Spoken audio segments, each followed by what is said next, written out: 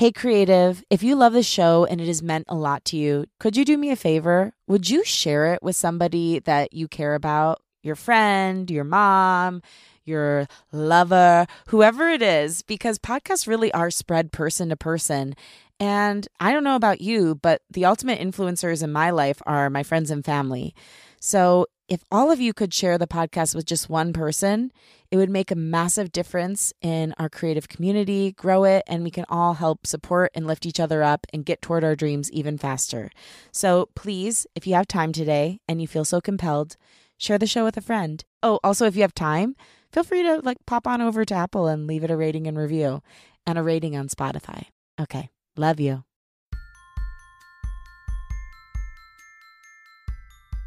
What makes an idea pop? What is the process from ideation to creation to release? How do you effectively incubate and birth a creative baby? These are questions on every creative's mind. Today's guest has answers on how to come up with and produce a successful creative project with a high likelihood of virality. You're in for a treat. Welcome to Unleash Your Inner Creative with Lauren LaGrasso. I'm Lauren LaGrasso. I'm an award-winning podcast host and producer, singer-songwriter, and multi-passionate creative. And this show is meant to give you tools to love, trust, and know yourself enough to claim your right to creativity and pursue whatever it is that's on your heart. Today's guest is Karrie Wolfe. She's the Executive Vice President and Co-Head of Development and Programming at Kinetic, which is a production company that creates and produces top-rated series, including Netflix's Love is Blind and The Ultimatum. Some of Karrie's executive producer credits include Married at First Sight, Claim to Fame, Man vs. Bear, and many more. You may not know this, but I simply adore reality TV. I actually think it's one of the most creative mediums, and that if you watch it through the right lens, it can teach you even more about being a human and human relationships than scripted television, because at the end of the day, they're still real people in real relationships, for the most part. So you can imagine my excitement to have Karrie on and learn what goes into making a hit reality show. Karrie really knows the creative process. She comes up with new show ideas, develops them, pitches, sells, and advises on new reality TV series. Today, she's here to talk about her latest show, The Ride, which is an 8-episode docuseries on Prime Video featuring the world of professional bull riders. Yes, you heard that right. I can't wait for you to hear more about it. From today's chat, you'll learn the anatomy of a good idea, how to maintain optimism and positivity through setbacks, what really goes into making a hit show from start to finish, why rest is a necessary part of the creative process, the concept of creative debt and what you can do about it, and much more. Okay, now here she is, Karrie Wolfe.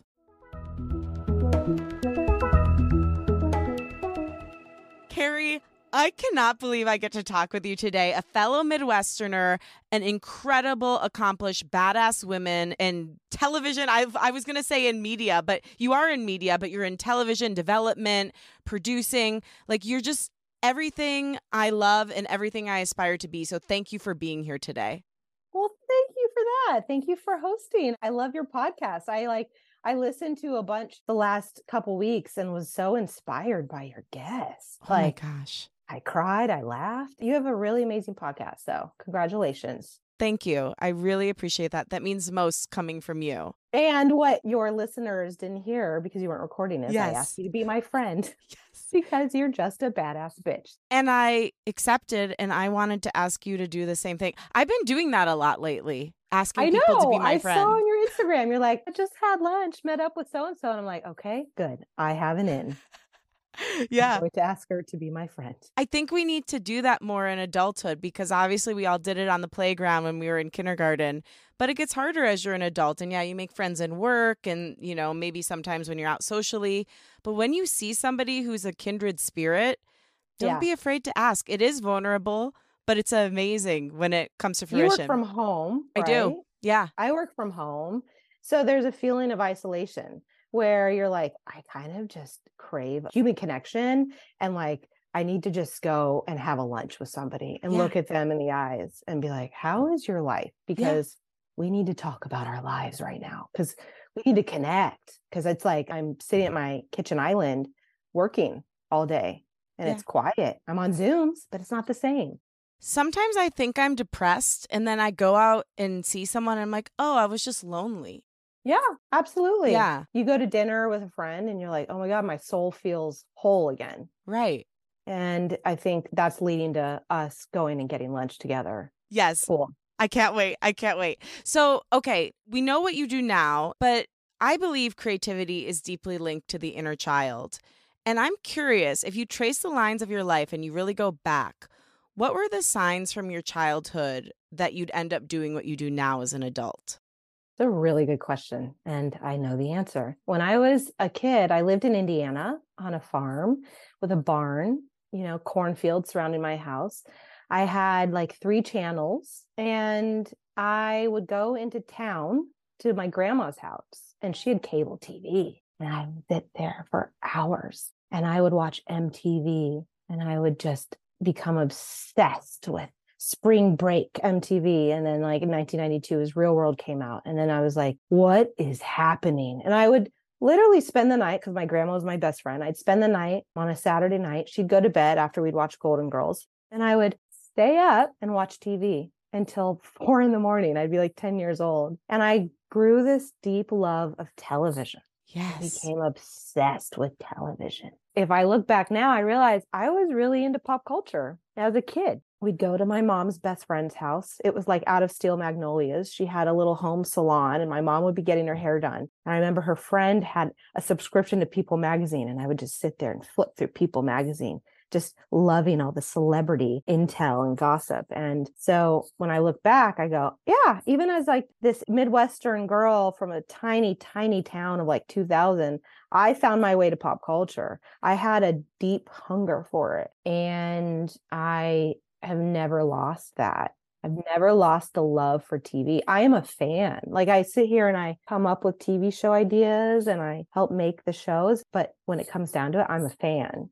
It's the best job in the world. I know we'll get into my job, but I feel like I have the best job in the world because I'm like always going to be that 10-year-old girl that would sit up, and there was no remote control at the time. So I'd literally go change a channel, get to something else and be like, okay, I'm going to go back to my grandma's recliner at 4 a.m. and watch this. That story honestly brings tears to my eyes because I listened to an interview you did with producer Jerry. I mean, that's how I know him from Vanderpump. Yes. I've known Jeremiah for so long, like when we were assistants at UTA. But anyway. I know. I listened to the whole thing. You two have an incredible history together. And what I got from you is not a hint of cynicism. And that is so rare in this business. It is. It really is. How have you maintained your optimism and love, even when there has been pushback or maybe people that you've encountered that have been cruel or maybe demean that positivity? Because it can be hard at times, being a Midwest girl and maintaining that spirit. How have you done that? Well, it's hard at times. I mean, I am pretty jaded. I joke with my team like that we're all jaded. We get the announcements of shows that have been sold, like in the non-scripted space where I work. And we're just like, are you kidding? We just got like our metaphorical cigarette. And we're just like, are you kidding me? This business. I am jaded. Yeah. But in terms of like being cynical, I was a young assistant at UTA many years ago. And I remember looking around at the people who are agents, and they were very successful. And I remember saying to myself, I don't want to get to a point where I'm making a lot of money, I'm really unhappy, and I don't enjoy my life. I have to be happy. A lot of them were driving beautiful cars and living in beautiful homes, but they weren't like, their souls weren't happy. And I went, nope, I'm going to bed at night knowing I treated people fairly, that I loved what I was doing for the most part, not always, but that I was happy and that I was the same person I've always been. I guess I have a strong core, probably because I have an amazing family, and because, listen, I know I'm biased because I'm Midwestern. I just think we're all special people. We're kindred souls. And for me, it was always really important that I had a good quality of life, and my career is very important to me, but it's not everything. And so I would go to bed at night and I'd be like, today sucked. Today was hard, but it's not who I am. I messed up on something. I got yelled at, but it's not who I am. Like, there's so much more to life. Wow.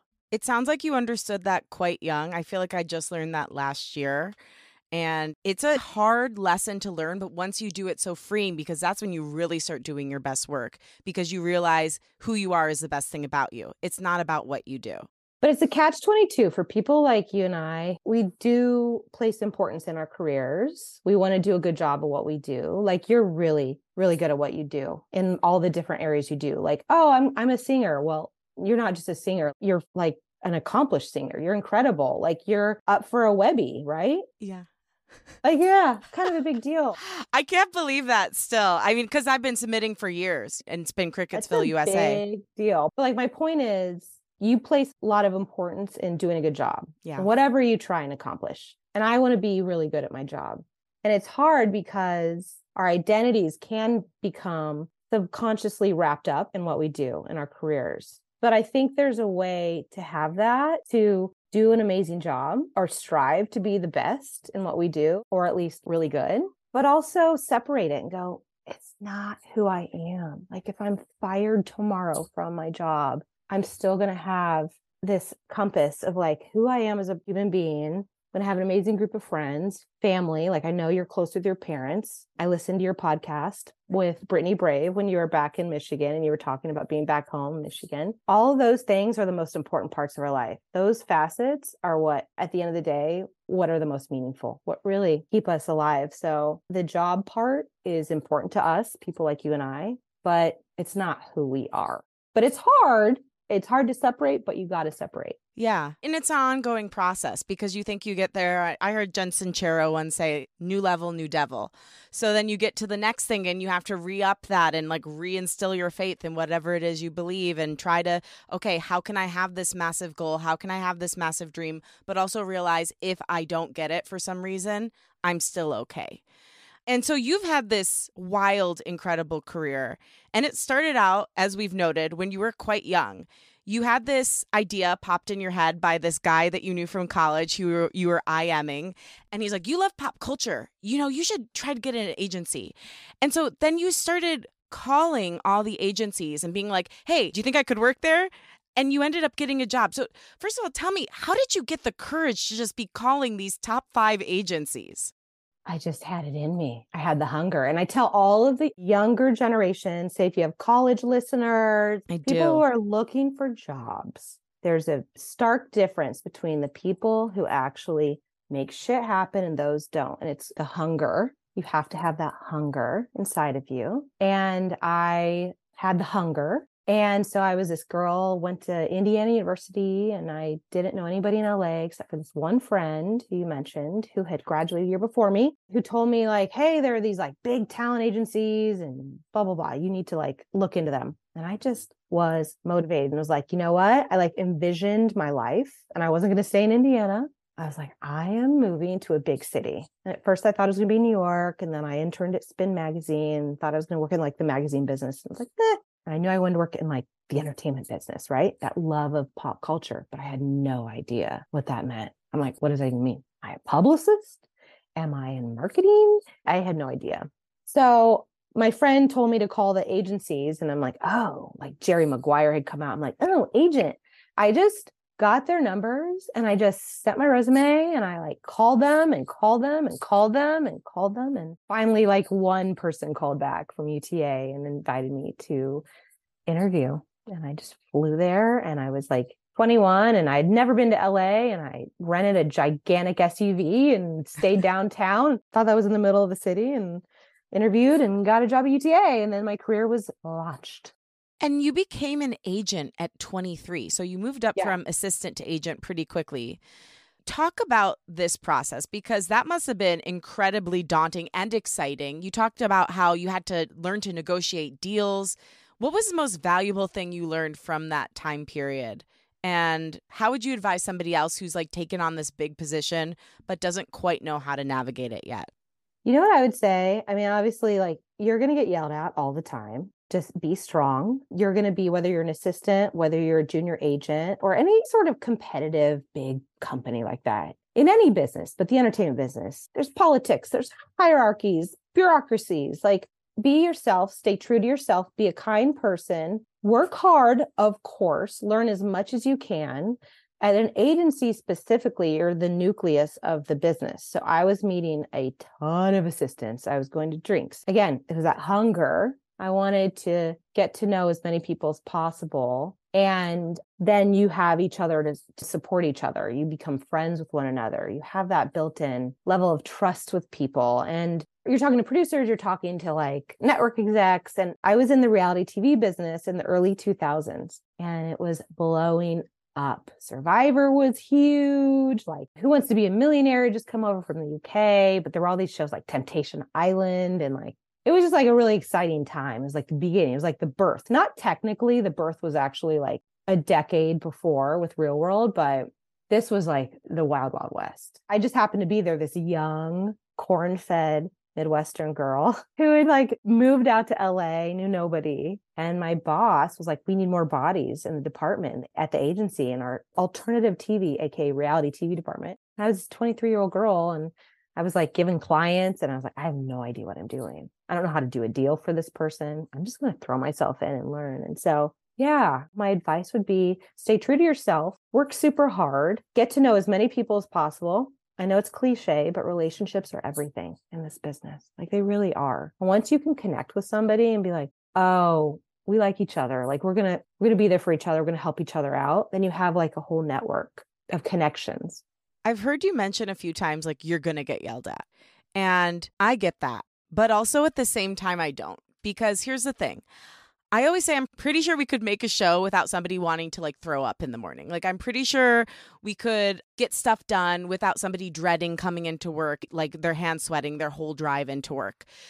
What is that mentality of someone shit on me, so I'm going to shit on you too? And how do we actually fix that in this industry? Well, I think we're working towards it. Like, I just saw an exec, I won't name, a couple of days ago at a big company who was fired essentially for being a prick. And if you read the comments on the article about him being fired, literally every comment was like, he's a dick. This has been years in the making. And it struck me as interesting because usually there's like the article is like, so-and-so has left this company. And it's like, oh, he was a great exec. No, every comment was like, yeah, it's because he was an asshole and he treated people horribly and he yelled at them all the time. And I was like, wow, maybe now it's not a sea change, but maybe there is a slight, quiet revolution that's going to be happening where people are going to be held up to a higher standard. I mean, listen, like the most powerful people in this business are deemed successful based on like the ratings, the numbers, and the box office, et cetera, and like their personalities and their interactions with their employees come second. But I think that hopefully, if you're starting out in the business or you're at any point in your career, hopefully you can find people that are good people, are fair people, are kind people, because they exist and it's more in to be that way. I feel like it's more accepted than it was when I was starting out and like I was at an agency where yelling was the norm. I don't think it's like that as much anymore. Like, of course, they're going to be like big personalities and they're bringing in big money to the company. So they're going to be allowed to be that way, but it's not as acceptable as it was in the beginning for me. I think younger people, the younger like Gen Z generation is less willing to put up with that bullshit. Yeah. Or at least if they do put up with it, they have a bigger support network to be able to communicate and go, this is bullshit, but we're going to like laugh at it. This is ridiculous. And they have more confidence to step away from it. My generation, like I'm 43, we took it. That was like what you do. You just take it, you deal with it. You're lucky to have this job. And so I feel like it's a generational thing. I think the new generation entering the workforce has higher expectations of how to be treated. I happen to align with a guy, Chris, who's the founder of Kinetic, my company, who's like a really nice guy. And I was lucky because he's always been my boss. And he wasn't like throwing things at me. He was like just a really decent person. I got really lucky, like very lucky. Because I'd have my best friend like sitting next to me at the agency and her boss would be throwing staplers at her. And I'd just be sitting there like typing, doing my job. Like, oh my God, I dodged a bullet. I mean, yeah, I remember you talked about that on Jerry's podcast. You're like, I had this spiky haired boss and he was just doing things differently. And that's why I think you're all so successful, because I say, I produce podcasts and I think sometimes the energy behind a show is just as important as the concept. Yeah. Because I think people can feel when something came from a loving environment versus an environment that was based on fear.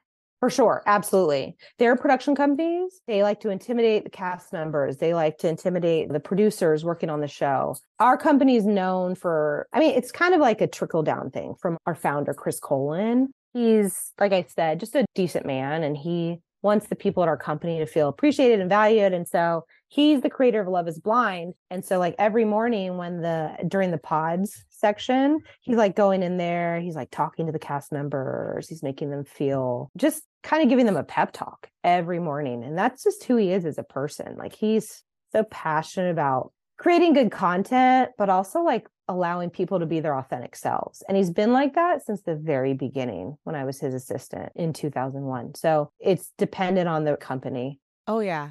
I really feel viewers feel that. Like, I think that that's part of why you've created such wild success, because there are these loving people at the helms of these shows, and you can feel it as a viewer. I often feel like that's why The Office is such a big show. They all had a loving set where it was open, where they were open to people's ideas, where it was so collaborative. That's how you all work at this company. So I am curious, because you've worked with Chris for so long, that's an incredibly long and fruitful creative partnership. What do you think it takes to have a long-term creative partnership that is successful? You have to weather the crazy freaking industry that you're in. I mean, Chris and I worked together for 22 years, maybe 22 years in a couple of months. And he and I worked at an agency together where he was like running a successful department, but he was like, his soul was not happy there. And so I went with him to a production company. I had different roles there. And then I came with him to this company he created, Kinetic. And he and I have just such a shorthand where, again, it's like sort of like, without sounding cheesy, God, this is going to sound cheesy. I love cheesy. I'm just going to say We're it. from the Midwest. Come on. It's like, I know.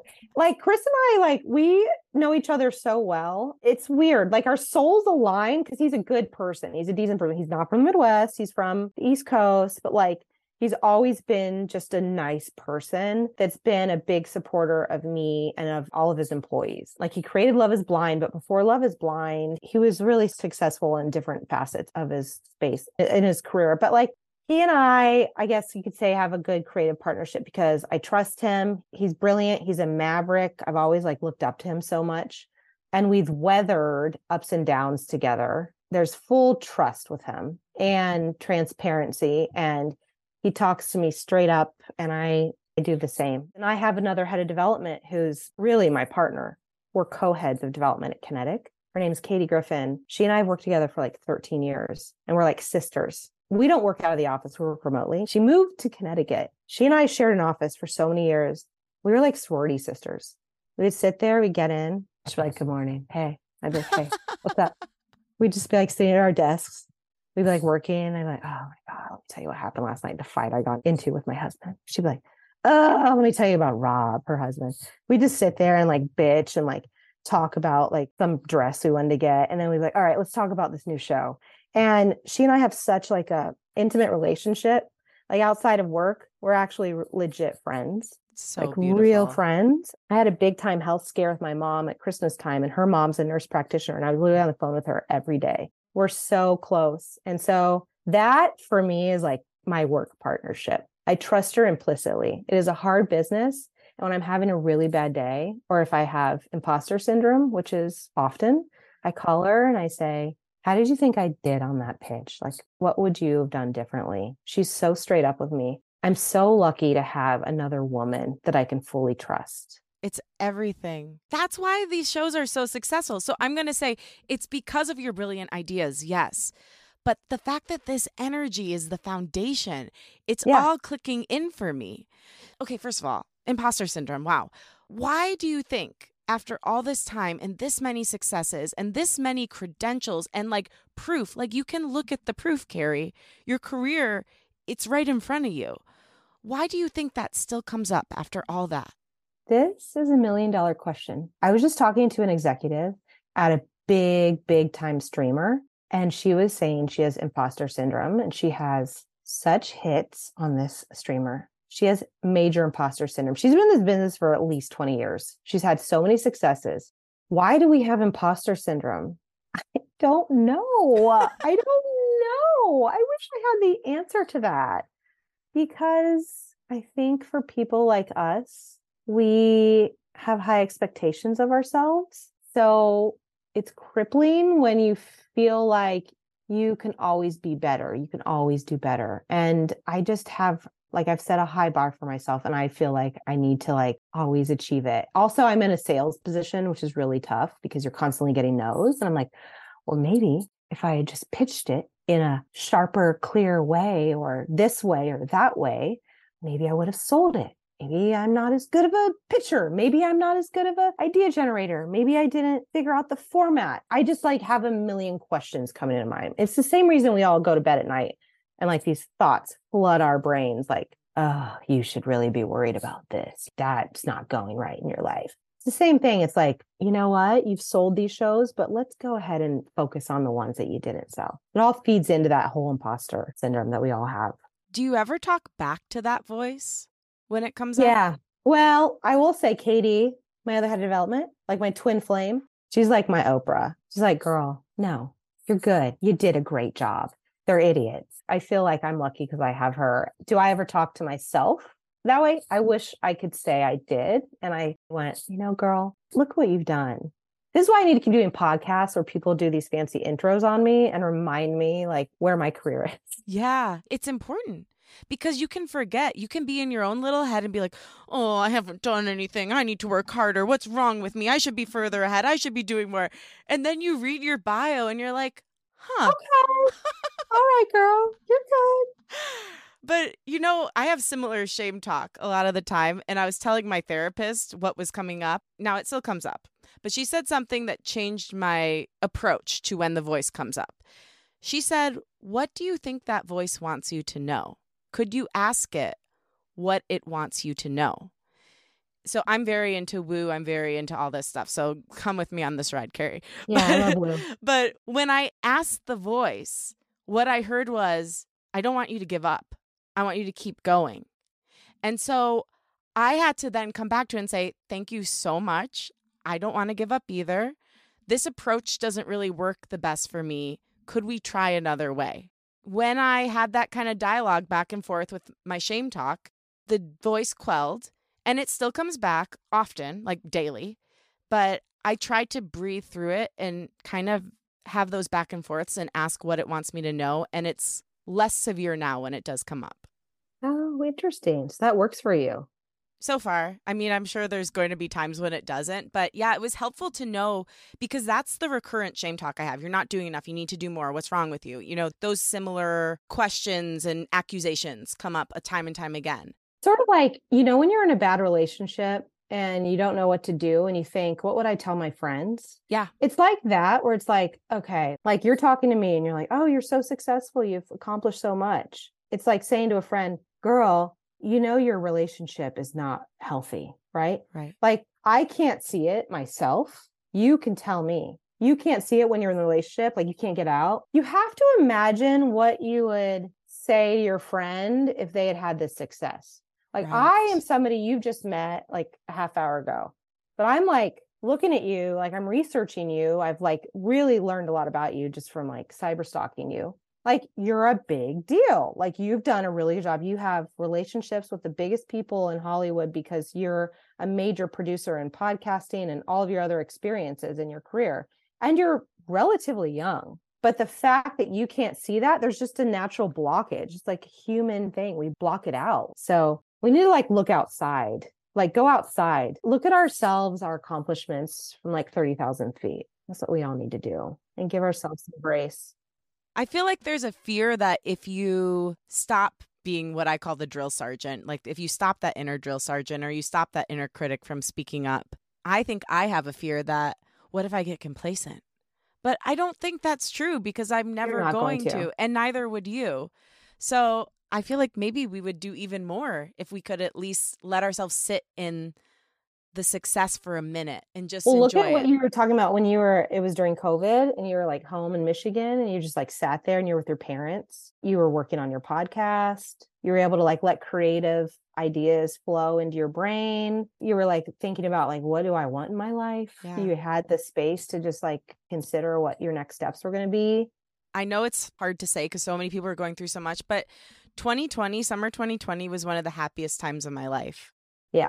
You got to just sit there and actually allow deep thoughts to come into your brain. It's like when I go to Michigan every summer, I put my phone away for like 7-8 days at my father-in-law's house. And all of a sudden, it's like my brain, which has been like a sponge of just like information and like just too much stuff flowing into it all day, every day. Like it actually takes a break. And then all of a sudden, these like deep thoughts start penetrating my mind and I start daydreaming again. I'm like, oh, is that what happens when you don't have constant like text and going on this social media platform and reading this article? And I feel like you had like months of that where you were able to just sit and be with yourself and realign with your soul. It was powerful. And I'm curious too, when you do that, what happens when you come back to work? Because something I've discovered through this process is rest is a vital part of the creative process. What happens when you come back after that 7 days?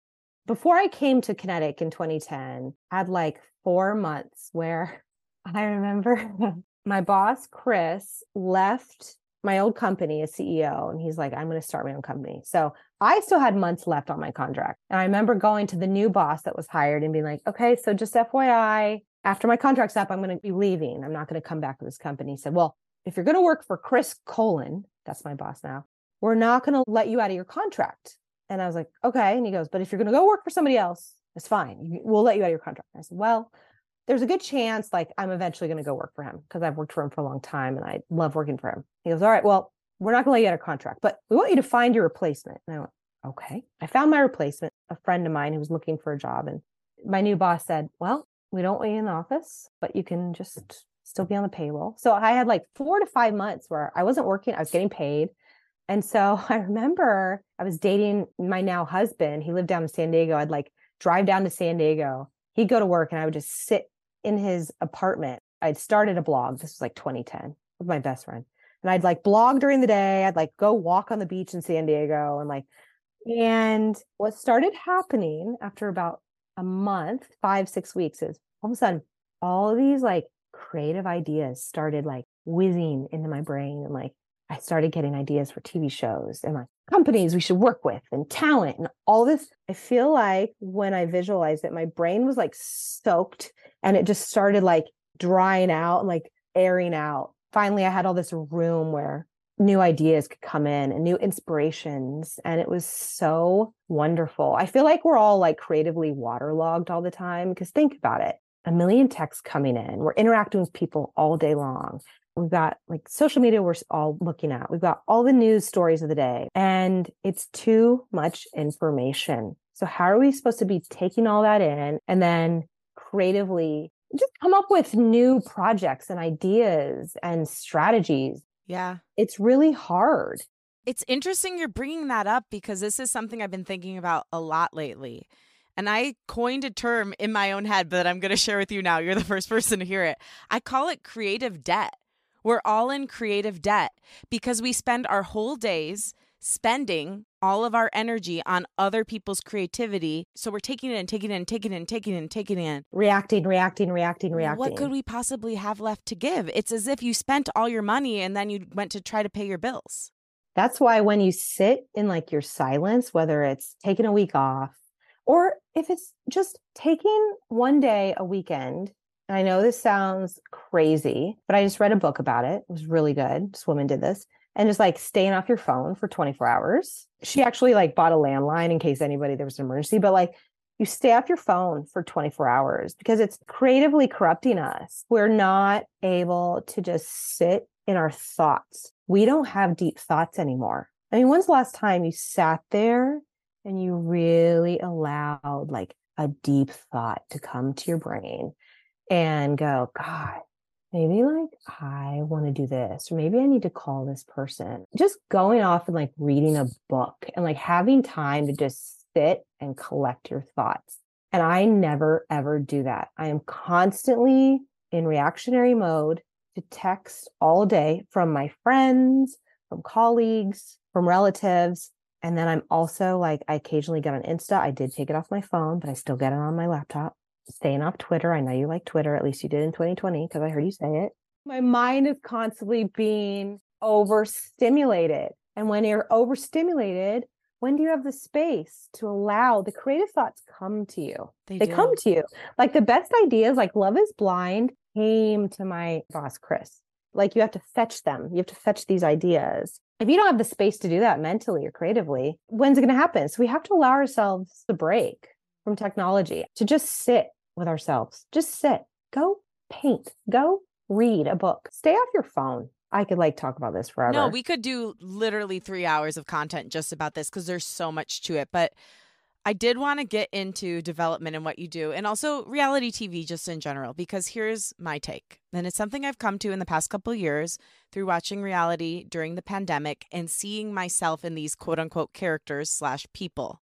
I believe reality is one of our great art forms. And I always say I learn more about life and relationships from reality TV because even if it's produced, it's real people living real lives versus writers interpreting what real life is to them. Of course. Why do you feel reality TV is a great creative medium? Well, it's everything you just said. I mean, these are real human beings. But I once heard somebody, an exec, say they're put into ordinary situations, but they react extraordinarily, especially on shows that are like on Bravo, et cetera. But like, these are authentic people. And I think if you're a good producer and you're a good production company, like you're going to demand that these people be their authentic selves. And so we as viewers watch these people going through these situations. You either want to be them, you either want to be friends with them, you hate them. It's just like a whole spectrum of feelings you get from watching the human experience develop in front of you, unfold in front of you. You know, like I know you're a fan of Vanderpump. Love. And it's like watching this new season, you're sitting there going, God, there's just like a plethora of like human emotions being thrust at you. And if you're somebody who enjoys the experience of being human and occasionally judges others, you're going to see yourselves in some of these people. You're going to judge. You're going to go, I can't believe they did that. But again, like the best reality shows are when people, there's a camera on them, but they're not guided to talk a certain way or act a certain way or perform a certain way. Like they're bold. Be yourself. And if you have an amazing casting team, like we do, you're going to have casting execs who go, this person has an amazing story to tell. This person is so wonderfully reactionary. They're going to see the potential in everybody. So reality TV is just a reflection of society. That's all it is. I love it. I love it so much. Love is Blind, which is a show we produce. #1 show on Netflix. Thank you very much. That was created because we always talk about like, what is the why? What is like the theme of our show? Is there a bigger conversation happening culturally? What is the conversation we want to create? And Chris was really thinking about like, what is like one of the most universal themes around love? And that's really that people want to be loved for who they are. Can you be loved for who you are? Is love blind? And so he had the idea with Love is Blind to do a show that, like, when you look at like modern dating, technology really gets in the way. And he was thinking, how do you get to know people? How do you truly, in this day and age, like online dating, how do you really get to know people? How do you strip away all of that modern technology and let people blindly date and see each other for who they actually are? And so that stemmed from what's happening culturally, like what's happening right now. We're all just swiping left or swiping left. We're like judging somebody off of like a picture or a few pictures of them. We're like, no, like let's actually get to know the person as much as we can. So I just think it's just a reflection of really what's happening in society. So you work in development. I do. Can you take us through this process for someone who doesn't know what is development? How does it work? Development is coming up with an idea from anywhere. It could be like seeing a billboard and going, oh my God, there's something like on that billboard, like the wording, the title, the tagline, there's something there for a show. Or like listening to the radio or a song on Spotify and hearing a song title and going, oh, wait a minute, there's a show there. That's a great title for a show. What could it be? Development is taking a germ of an idea and then figuring out what the show is, what the format is, or who the characters could be, what the world is, what's the bigger conversation, universal theme behind it, what's the why, what's the point? Why do people want this show? Like, why would they want this show? Then you just start fleshing it out. Whether it's a docu-soap, you go and you find the cast. Say you want to examine, like, get into this city that hasn't been on TV yet. And you're like, you know what? This is like a really bougie town. And I know that's a Bravo show or that's a Hulu show. Like, there's a docu-soap around that space. And I know they're like crazy, bougie, eccentric, affluent people here. Boom. What's our next step? Let's go and cast. Let's go and find a group of friends in that bougie city. Or if it's like a formatted show, like, let's figure out what's the theme, what's the universal why of the show. And then let's figure out what are the cast members, like, what are they going to be doing every episode? What are we going to be watching as a viewer? What's going to keep us from episode 1 to episode 8? There's a glut of TV, so you need to keep the viewer enraptured, like, from beginning to end. What is that journey going to be? Why do we want to follow these people on that journey? And you hear a lot of ideas. You have a lot of ideas yourself. What do you believe is the commonality through all good ideas? What's the anatomy of a good idea? Hi, creative. If you're looking for a new podcast to listen to, I recommend you check out the Daring to Leap podcast with Lori Phillip. Lori left a successful 16-year career at Boeing to bet on herself, follow her heart, and create a bigger impact.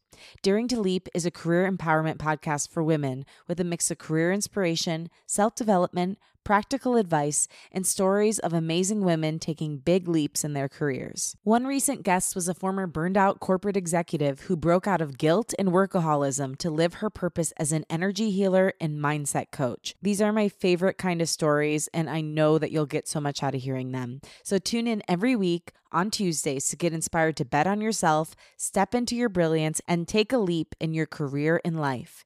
You can listen to Daring to Leap on Apple Podcasts, Spotify, and all major podcast platforms.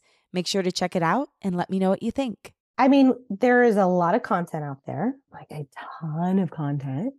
So you have to have, first of all, that bigger why I've talked about, the bigger thesis, but you also have to make sure your show feels really fresh. Like I said, Chris had the idea with Love is Blind to do a show that sort of stripped away the distractions of like modern technology, like how do you meet people and truly get to know them? And he came up with the idea of singles dating blindly on like opposite sides of a wall, a glowing wall. But then he thought of the idea, well, they would only see each other when they get engaged. It's like, boom, holy shit. So there's a holy shit factor. And then you're following them. You're following these like incredible, beautiful characters, sometimes beautiful, sometimes not. But you're like invested in them. Like you're invested in their journey. And so you're following them from beginning to end. And then at the end, it's like, holy shit, are they going to get married? Are they actually going to do it? I think that for every show now, because there are so many shows out there has to be the holy shit factor. I can't believe this is happening. This is huge. We had the show Ultimatum, which is really crazy because you're taking serious couples and they're getting a chance to see, like, is the grass really greener? And all of our shows sort of have like a crazy holy shit factor. But you also have to love the cast members. You have to want to like root for them or love to hate them. There just has to be something. They have to feel very authentic. There are a lot of shows out there where you watch and you just feel like the people are so trained. They've watched so much TV, so they know they're acting. Like, we don't do that. We want people to be super, super authentic to the process and to themselves. I mean, those are great things for anyone, whether or not you want to make a reality TV show, to remember to answer some sort of universal question, to have the holy shit factor, and to keep showing up with the holy shit factor, because while answering these universal questions, and I think that's why Love is Blind, The Ultimatum, all these shows are so interesting to us, because they're answering questions we've all had about ourselves and about our lives. Am I with the right person? Could I ever really be loved for who I am? Oh my gosh, could I get married to someone that I don't know that well? Is marriage even right for me? And also, you've never seen them. So that there's the holy shit factor. You ask yourself, could I do that? Would I really do that? It's brilliant because the way you create shows, you put people in situations in the weirdo version of a situation they've been in. It's like the alternate universe version of a situation that everybody's been in. That's so brilliant and something I'm going to take with me as I'm ideating in the future. I've been really into like body feeling right now. So trying to take myself out of my head and ask like, how does it feel in my body when I'm around this person? Does my body clench up? Does it expand? When I have a new idea, does it feel like it's a small idea or something that's going to take me away from myself? Or is it kind of expansive? Mm-hmm. What happens in your body when you hear or have an idea that you know is a hit? Oh, it's like a tingling. Like I get excited. I get off on it. My coworker, Katie, and I, we have this like shared language where she'll throw an idea out to me or a title. She'll be like, what is this title? And I'm like, yes. She'll be like, I'm thinking sort of like maybe something along the lines of this type of show. And I'm like, yes. And it's just our juices start flowing, but it feels like a high. I get a high off of it. It's the funnest thing ever. Again, I love my job because my job is to, first of all, I have to watch a lot of TV. Again, going back to the 10-year-old Karrie. And all I'm doing is talking about TV all day. So if you can just distill your job and all the responsibilities that come with it to that basic passion, which for me was like TV. I love it. I'm a fan. Like there's something so special about coming up with something that just has that unique title hook. And she and I just like feed off of each other and feed off of that. And with our team too, because we have like an amazing team who we work with. They're always pitching ideas. And they've gotten so good at knowing like what is out there and what doesn't work and what does work. So it's just really fun hearing ideas from them. And we all just like brainstorm every week and it's fun. So fun. Having a job that's based on ideas and people is the greatest thing in the world. It is. It is. So tell me, you have brought up pitches quite a few times. I know that you've given a bunch of pitches, you've heard a bunch, and a bunch is probably a small word for thousands at this point. But what goes into an effective pitch? So I always like to start a pitch by connecting to something personally or something that's in the zeitgeist culturally, so that that executive who has heard a lot of pitches that day probably, or is going to, connects as like a human. Oh, wow. So she was a only child and that's why she's about to pitch the show. Like this is her experience as only child, or, oh my God, that happened to her when she was a kid, or, oh my God, like she's in that type of relationship, or, oh my God, that statistic. I had no idea this was like such a huge trend. Something that like gets them connecting on an emotional level, a personal level. Why is this like so important? Why is this so relevant? And then from there, you just have to very cleanly sort of say, this is the show right at the top, because everybody makes an opinion, forms an opinion on whether they like a pitch or an idea within like 10 to 15, maybe 30 seconds tops. Boom, they know if they like the show. That's crazy. Yeah. 30 seconds, not 5 minutes, not 2 minutes, 30 seconds. So if you get their heart attached to it or like something like in their gut that goes, oh, wait, that's a trend. Oh, I had no idea. Or that's like something happening culturally in another part of the world in dating. Oh, that's fascinating. And then cleanly state the show at the very top, because again, you've got just a few seconds so they know what they're about to hear. Okay, this is a show about blah, blah, blah. And then you get into the meat of the pitch, but it depends on the buyer. Certain buyers like Netflix, when Chris pitched Love is Blind, he had such an extensive pitch. Like he went through it. It was like a 125-page deck. He had every single thing thought out in terms of, here's visually what I want the pods to look like. This is the amount of people I want in the experiment, because I don't think you should have this many. It's too many. I think you should have this amount of people. Like, this is how I want the host to guide it. Like, he thought through everything. But if you pitch to another buyer, it's totally different. Some buyers are like, I have like 30 minutes. Tell me the show. I'll ask you a few questions. I'm out. I'm done. Okay. And then I'll let you know if I'm interested. So you have to be able to tell a story in a succinct way, but something that connects to that person. It could be a show about farmers wanting to find a wife, and you're pitching a 55-year-old man. Wait, I want to watch that show. It's on Fox. It's a format. Yeah, it's called Farmer Wants a Wife. Okay. I'm going to watch it. So yeah. So what is it about like Love is Blind? What was it about it that got Chris to sell that to series? There were quite a few things, I think, but he connected to the buyers in a way where they probably, knowing those buyers, went, yeah, I am wanting to find love, or I've been in the position where I wanted to find love and I wasn't sure if people would love me for who I am. It's like a basic human question. And so I have a new series coming up. Yes. About professional bull riders. And I was given this article by my coworker, Keith, who's on our team. And he sent me an article about this group of really big, successful league of professional bull riders called PBR, Professional Bull Riders League. And I knew nothing about it. I'd heard of it, but I just didn't have any experience in professional bull riding. He sent me an article and it was like from Wall Street Journal. It was some big outlet. And it was about like this upcoming team series where the best bull riders in the world were coming together and they were forming teams and they were going to be competing. And I was like, like this is actually happening. And this world of bull riding taps into the zeitgeist right now with like Yellowstone and people craving like this Americana, like rooted in the Western culture. And I was like, it's actually happening. So like, why don't we follow it happening? And so what I did was, though, the way to sell that show isn't to just like pitch a show and say, okay, we're going to be pitching a show about professional bull riding and we're going to follow these bull riders. And it's really dangerous and it's crazy. No, you have to put your mind into the minds of the buyer and say, why are they going to want to buy this? They're going to buy it because Yellowstone's seeing massive success right now, because there have been other shows in the non-scripted space with niche sports. Like there's a show on Netflix called F1 Drive to Survive about Formula One race car drivers that like did really well and made the sport explode. Since COVID, so many people are like moving out to like greener pastures and leaving the cities, like touch on like what's happening with that.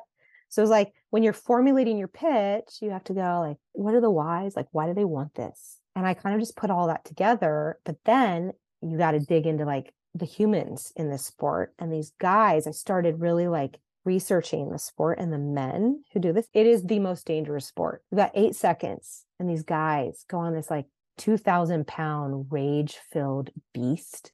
And for 8 seconds, they're trying to hold on 8 seconds. They're bucking. They've got these massive horns and like so many of them are injured so severely. And I'm like, why do they do this? Why are they trying to tame this beast? And I started just digging into like the human stories of the men who do this. And I'm like, there is so much more to just like surface level. Let's watch these guys ride bulls for 8 seconds. No. Like, let's peel back this sport and go into like the human drama, the human elements. Like, what are their families going through when they see this? Something I was curious about is what does drive them? Like, what is the interesting thing? Because I think a lot of people that listen to this podcast, if we're thinking about who we're pitching the show to right now, they care about like self-development, the human spirit, how we create things. What is it that drives these guys that's like the underneath and that people are going to get and learn about themselves when they watch this show? I mean, these are men who grew up on farms. They grew up with like people in their lives who are in this sport who like would put them on sheep when they were like little boys and like be like, all right, you're going to learn this. And so a lot of them grew up in this world, but there's something about them that comes alive when they like get onto this gigantic beast. It's like David versus Goliath. It's like they have this sort of like need to win over this beast. And like, by the way, these bulls are like treated so well. Like they're bathed in milk and fed really well. But like these men, they want to conquer this beast. And they know that they're putting their lives on the line every time they get on this bull. Like we have a character named Chase Outlaw. That's his real name. He was bucked into like the horn of a bull, shattered every bone in his face. Yeah.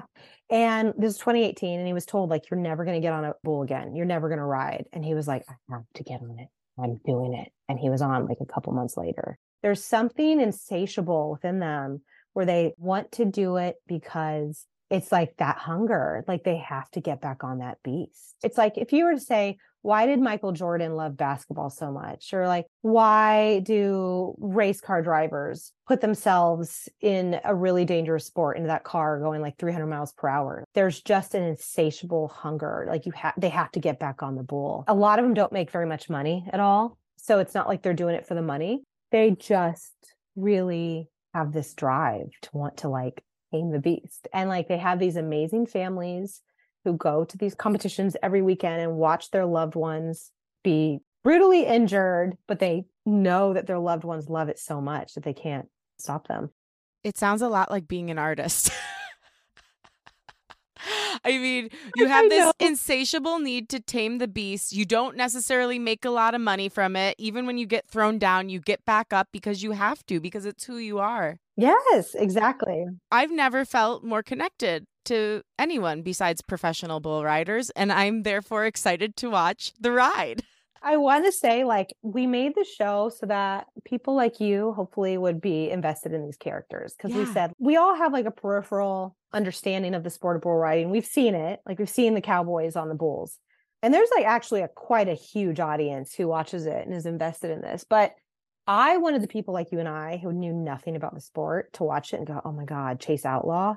He's battling himself. He's battling his body. He's had these like life-threatening injuries.